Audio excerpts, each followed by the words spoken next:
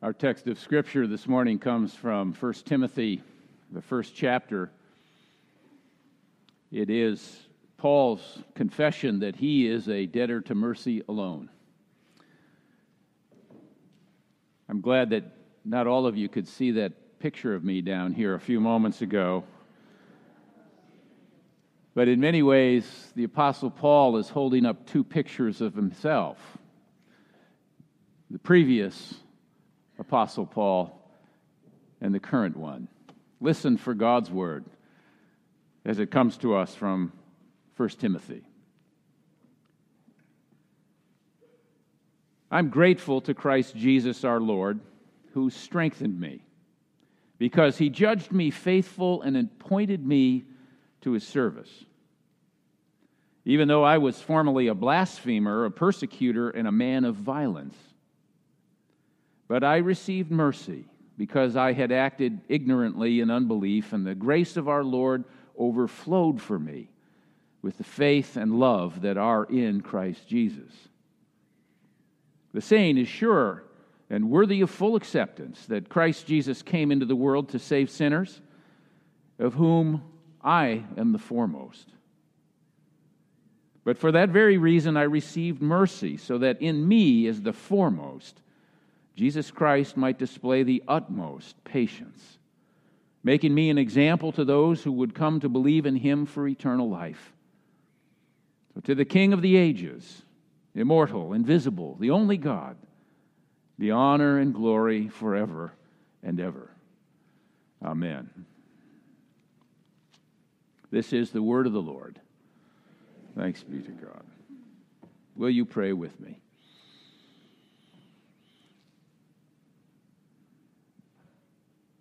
And so, dear God, we come seeking a word from you. So speak to us now and open our ears that we might hear. For we pray in the name of Jesus Christ our Lord. Amen. Well, on this Sunday, like in every Sunday, but especially this Sunday, because we're ordaining and installing our officers, we're engaged here today in a great dream. For 75 years, this church has sought to represent Christ and to be a light in the world for others. It is the dream that God has for restoring the world. And it involves all of us. Like the Apostle Paul, we too here in this church have been judged as faithful. And we too have been appointed for service, especially these officers being installed and ordained. And as impressive as they may be, you'll have a chance to see them in just a few moments. I do want to remind us this morning that God always calls the unqualified. And God calls the unqualified to do the impossible. So if all of you here are feeling a little unprepared for your service, a little anxious about what the years ahead will hold, you're in good company. So was the Apostle Paul.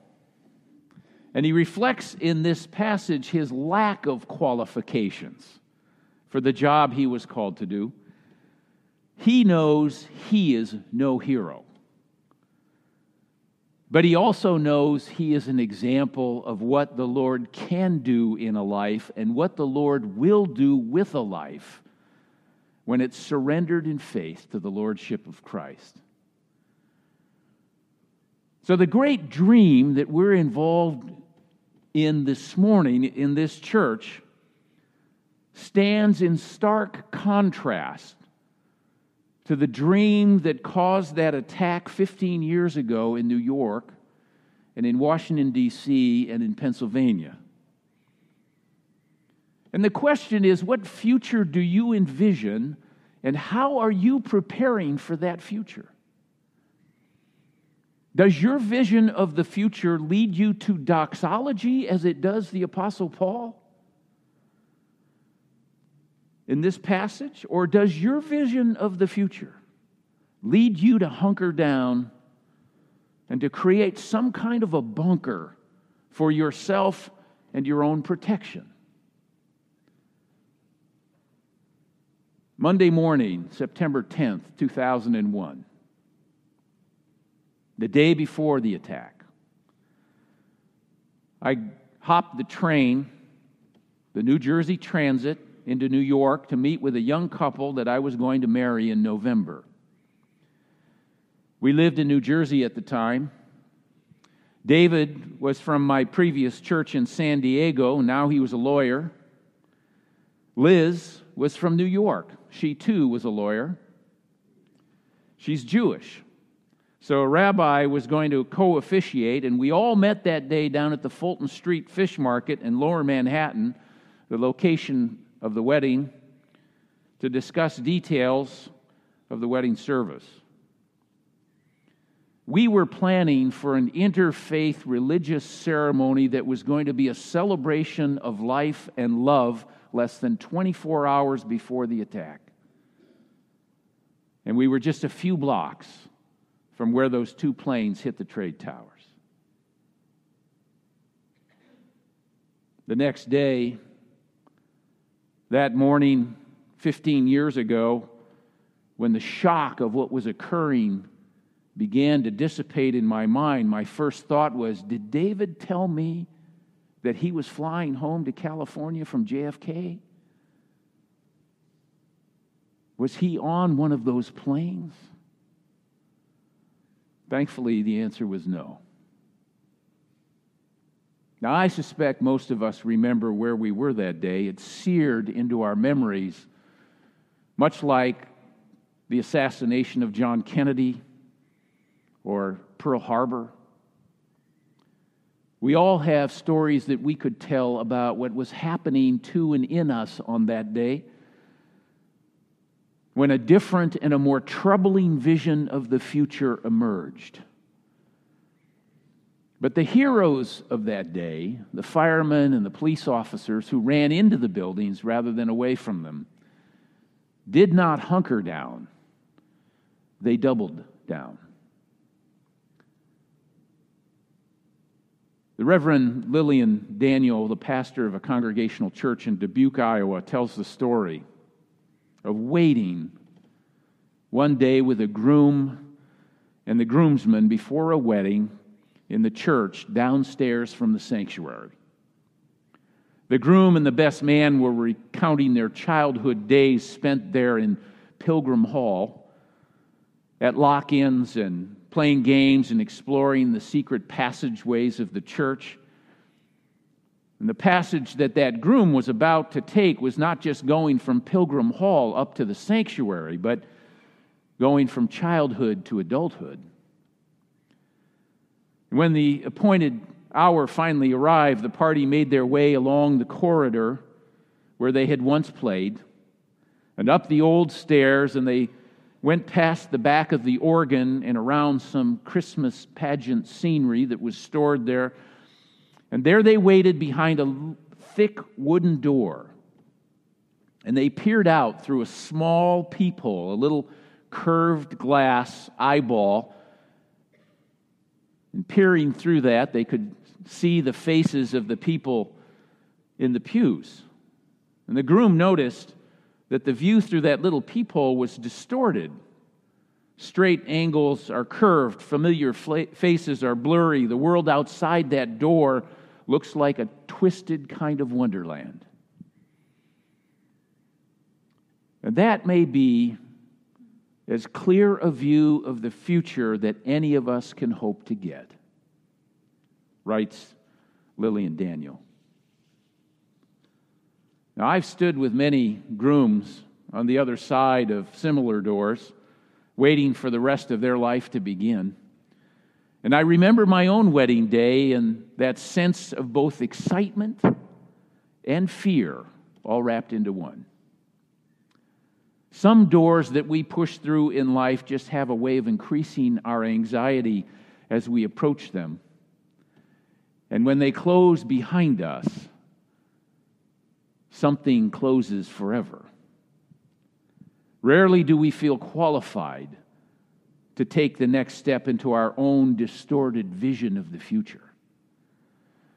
And as the Apostle Paul writes elsewhere to the Corinthian church, he says, "For now we see in a mirror dimly."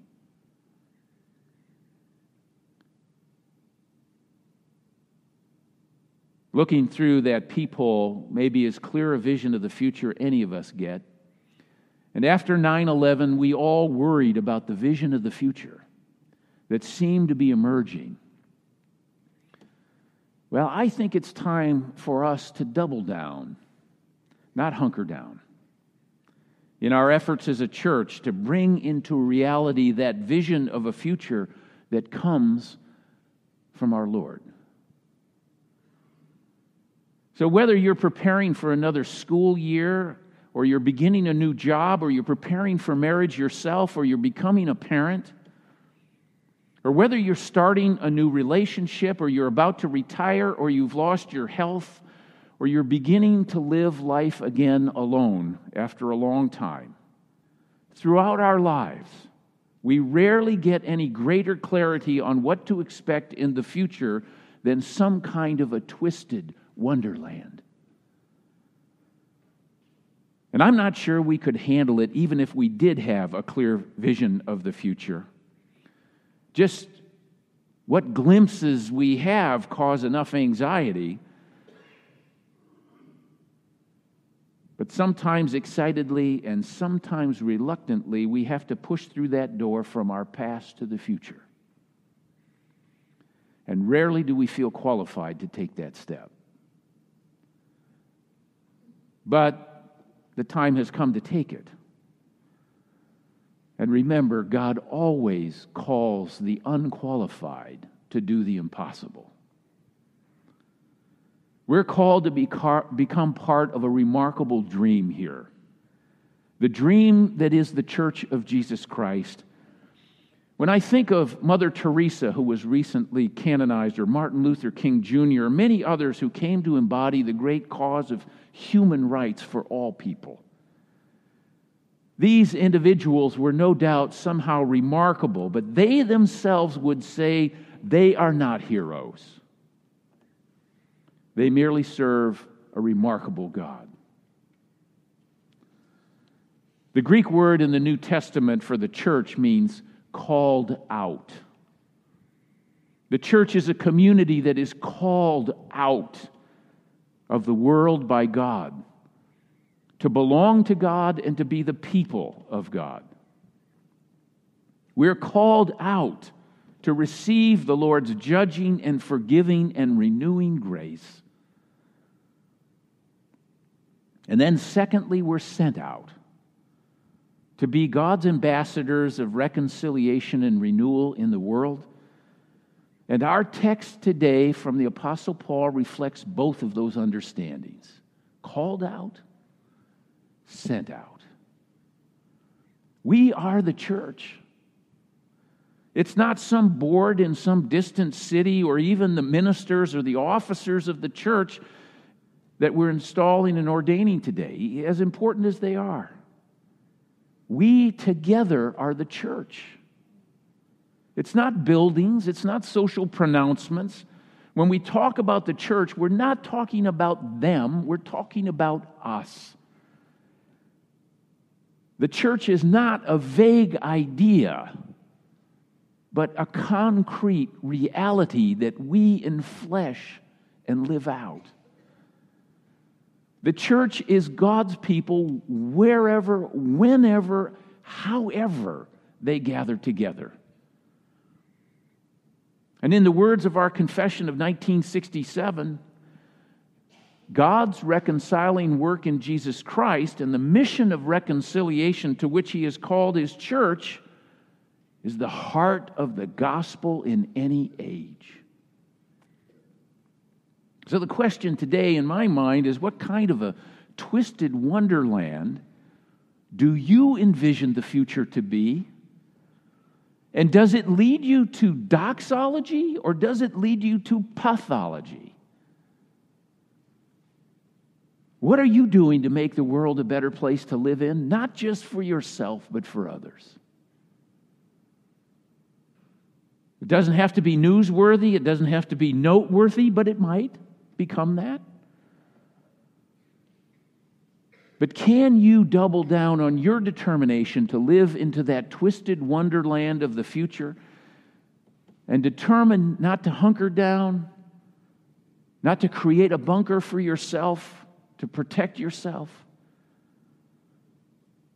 but to live your life for some greater cause and some grand dream that God has for you? So let's not shrink from the impossible task that is before us.